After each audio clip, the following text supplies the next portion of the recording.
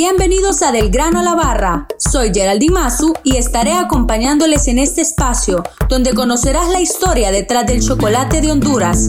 El progreso de Honduras sabe a cacao, gracias a la producción nacional de cacao fino y de aroma, con sellos orgánicos y de comercio justo. En el marco del proyecto Cacao Lancho, que es financiado por la Unión Europea y ejecutado por el consorcio integrado por Ricolto, Chocolatsalva y Helvetas, promovemos los negocios inclusivos desde el componente empresarial, donde la empresa Chocolatsalva ha desarrollado una relación de negocios inclusivos con las organizaciones de productores de cacao, que inició con la Prosacao en el departamento de Olancho.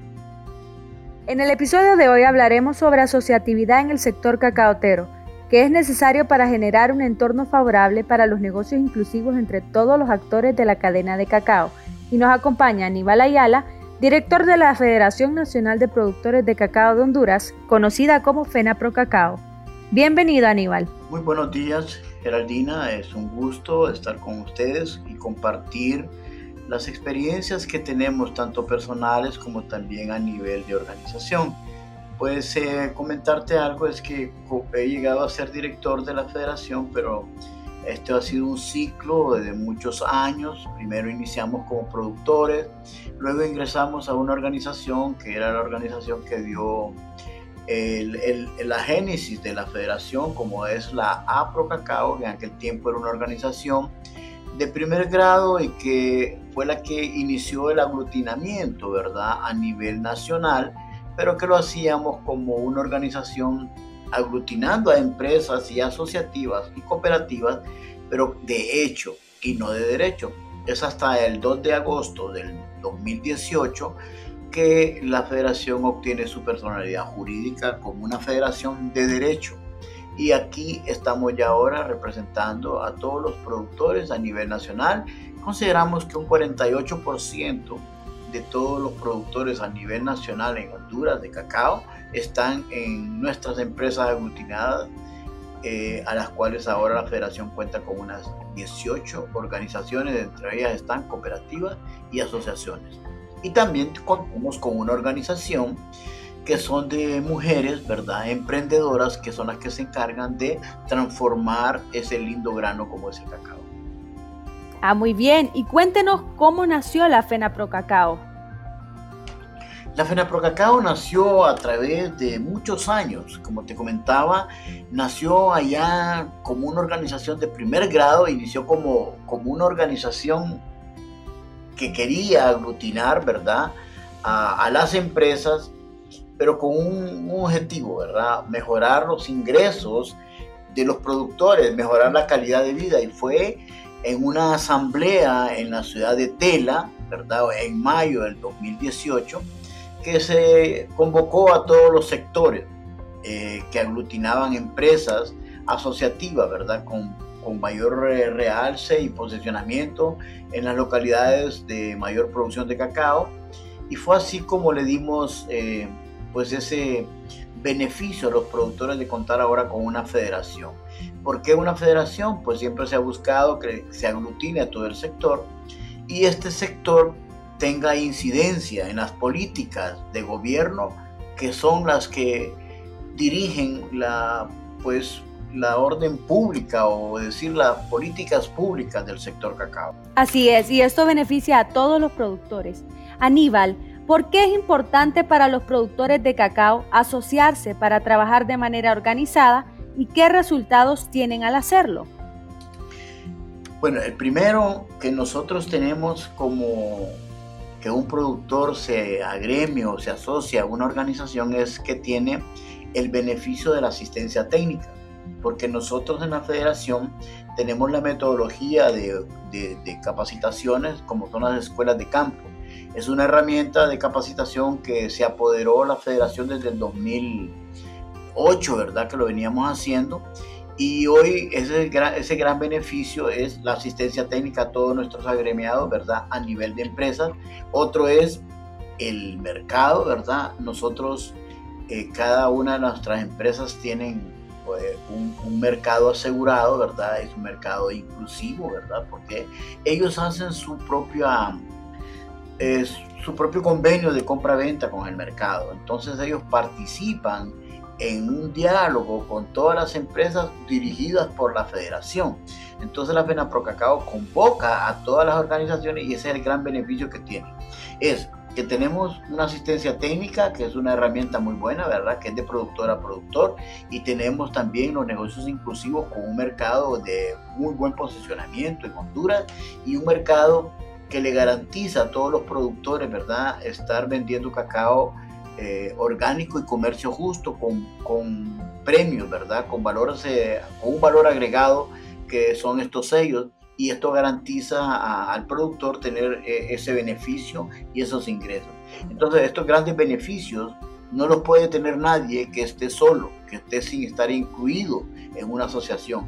También el beneficio de contar con una empresa, que es una empresa de él, y es una empresa que tiene infraestructura, y la federación lo que hace es gestionar para mejorar cada día estas infraestructuras de acopio, que van desde la fermentación hasta llegar al secado artificial, si en algún momento lo necesiten.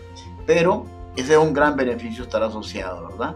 El gran beneficio es contar con esos tres factores, como te digo, contar con una empresa que es de ellos, otro, tener asistencia técnica, ¿verdad?, que no la tienen los productores independientes, y tercero, un mercado que garantiza buenos precios. Así es, y don Leo no podría procesar 1.500 libras de baba de cacao, ni ofrecérsela a un mercado competitivo si no fuera por la parte gremial asociativa. ¿Y cuál es el beneficio para los mercados de trabajar con organizaciones de productores formalizadas, así como la ProSacao, San Fernando y Copracerso? Bueno, el gran beneficio es que, como tú lo mencionas, un productor que produce 1.500 libras de baba no puede él, ¿verdad?, hacer el acopio y hacer la transformación, porque ocuparía mucho dinero para la infraestructura de todo este proceso. Y el mercado garantiza su calidad. ¿Cómo la garantiza? Pues homologando esta calidad de varios productores. Y entonces no tiene diferentes calidades, tiene una sola calidad homologada, porque llega a un mismo centro de acopio. Entonces, el beneficio de agremiarse es que yo como productor no puedo hacerle frente a una infraestructura si soy un pequeño productor que produzco 1.500 libras. Yo no voy a poder tener un centro de acopio porque necesitaría mucho dinero, y ese dinero pues lo ocuparía para otras cosas que no serían para el beneficio o post cosecha de mi producto. Entonces, ese es el gran beneficio que estamos hablando cuando un productor se asocia, que tiene mercado, tiene infraestructura y tiene buena calidad. Así es, y esto les ayuda a crecer, y actualmente hay 13 organizaciones que producen cacao orgánico, con un área de producción de 1.547 hectáreas y 186 en crecimiento. Y cuéntenos cómo la FENAPROCACAO ha logrado generar un entorno favorable para los negocios inclusivos en el sector cacaotero. Bueno, quiero decirte que la federación pues tiene alianzas y convenios, ¿verdad?, con muchos organismos, en especial con Horricolto, ¿verdad?, en la parte donde hemos sido capacitados para tener negocios inclusivos, ¿verdad? Y las empresas que están también en este rubro, como decir la ProSacao, ¿verdad?, en Olancho, es una empresa asociativa que tiene negocios inclusivos con el mercado, y nosotros el entorno que hacemos es un entorno favorable, un entorno de crecimiento, un entorno de calidad, donde posicionamos a la familia, porque el productor no lo vemos como productor, lo vemos como familia, y aquí estamos evitando la migración a otros países porque empoderamos a toda la familia. El relevo generacional nuestro se ve evidente cuando nuestros hijos van a las escuelas de campo a capacitarse, porque el área productiva del productor, ¿verdad?, es un área donde va a heredar el hijo. En lo sucesivo, el hijo o la hija van a estar involucrados en el sector y en el gremio. Entonces, esto nos garantiza a nosotros continuar favoreciendo, ¿verdad?, y favorece también al productor de tener ya asegurado un mercado. Aníbal, entonces asociarse trae como beneficios acceso a mercados, infraestructura de post cosecha, mejores precios, y pertenecen a una organización certificada y de comercio justo.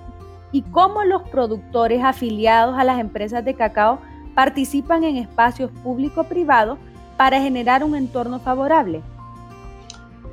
Bueno, desde ese momento en que nosotros como federación somos parte también como federación somos parte de consorcios en alianza público-privada con los mercados, con el gobierno, y también empresas nuestras afiliadas también pertenecen a sectores público-privados. Por ejemplo, un ejemplo es la Aprosacado en Olancho, que pertenece al consorcio Olancho, donde el beneficiario son ellos, ¿verdad? Con un consorcio entre Ricolto, Chocolate Salva y Elvetas. Entonces, este ejercicio va generando una gran fortaleza, y a medida que las empresas van creciendo y van haciéndose más sostenibles y empoderándose, los mercados las buscan y hacen estas alianzas. O sea, la federación también apoya esta gestión.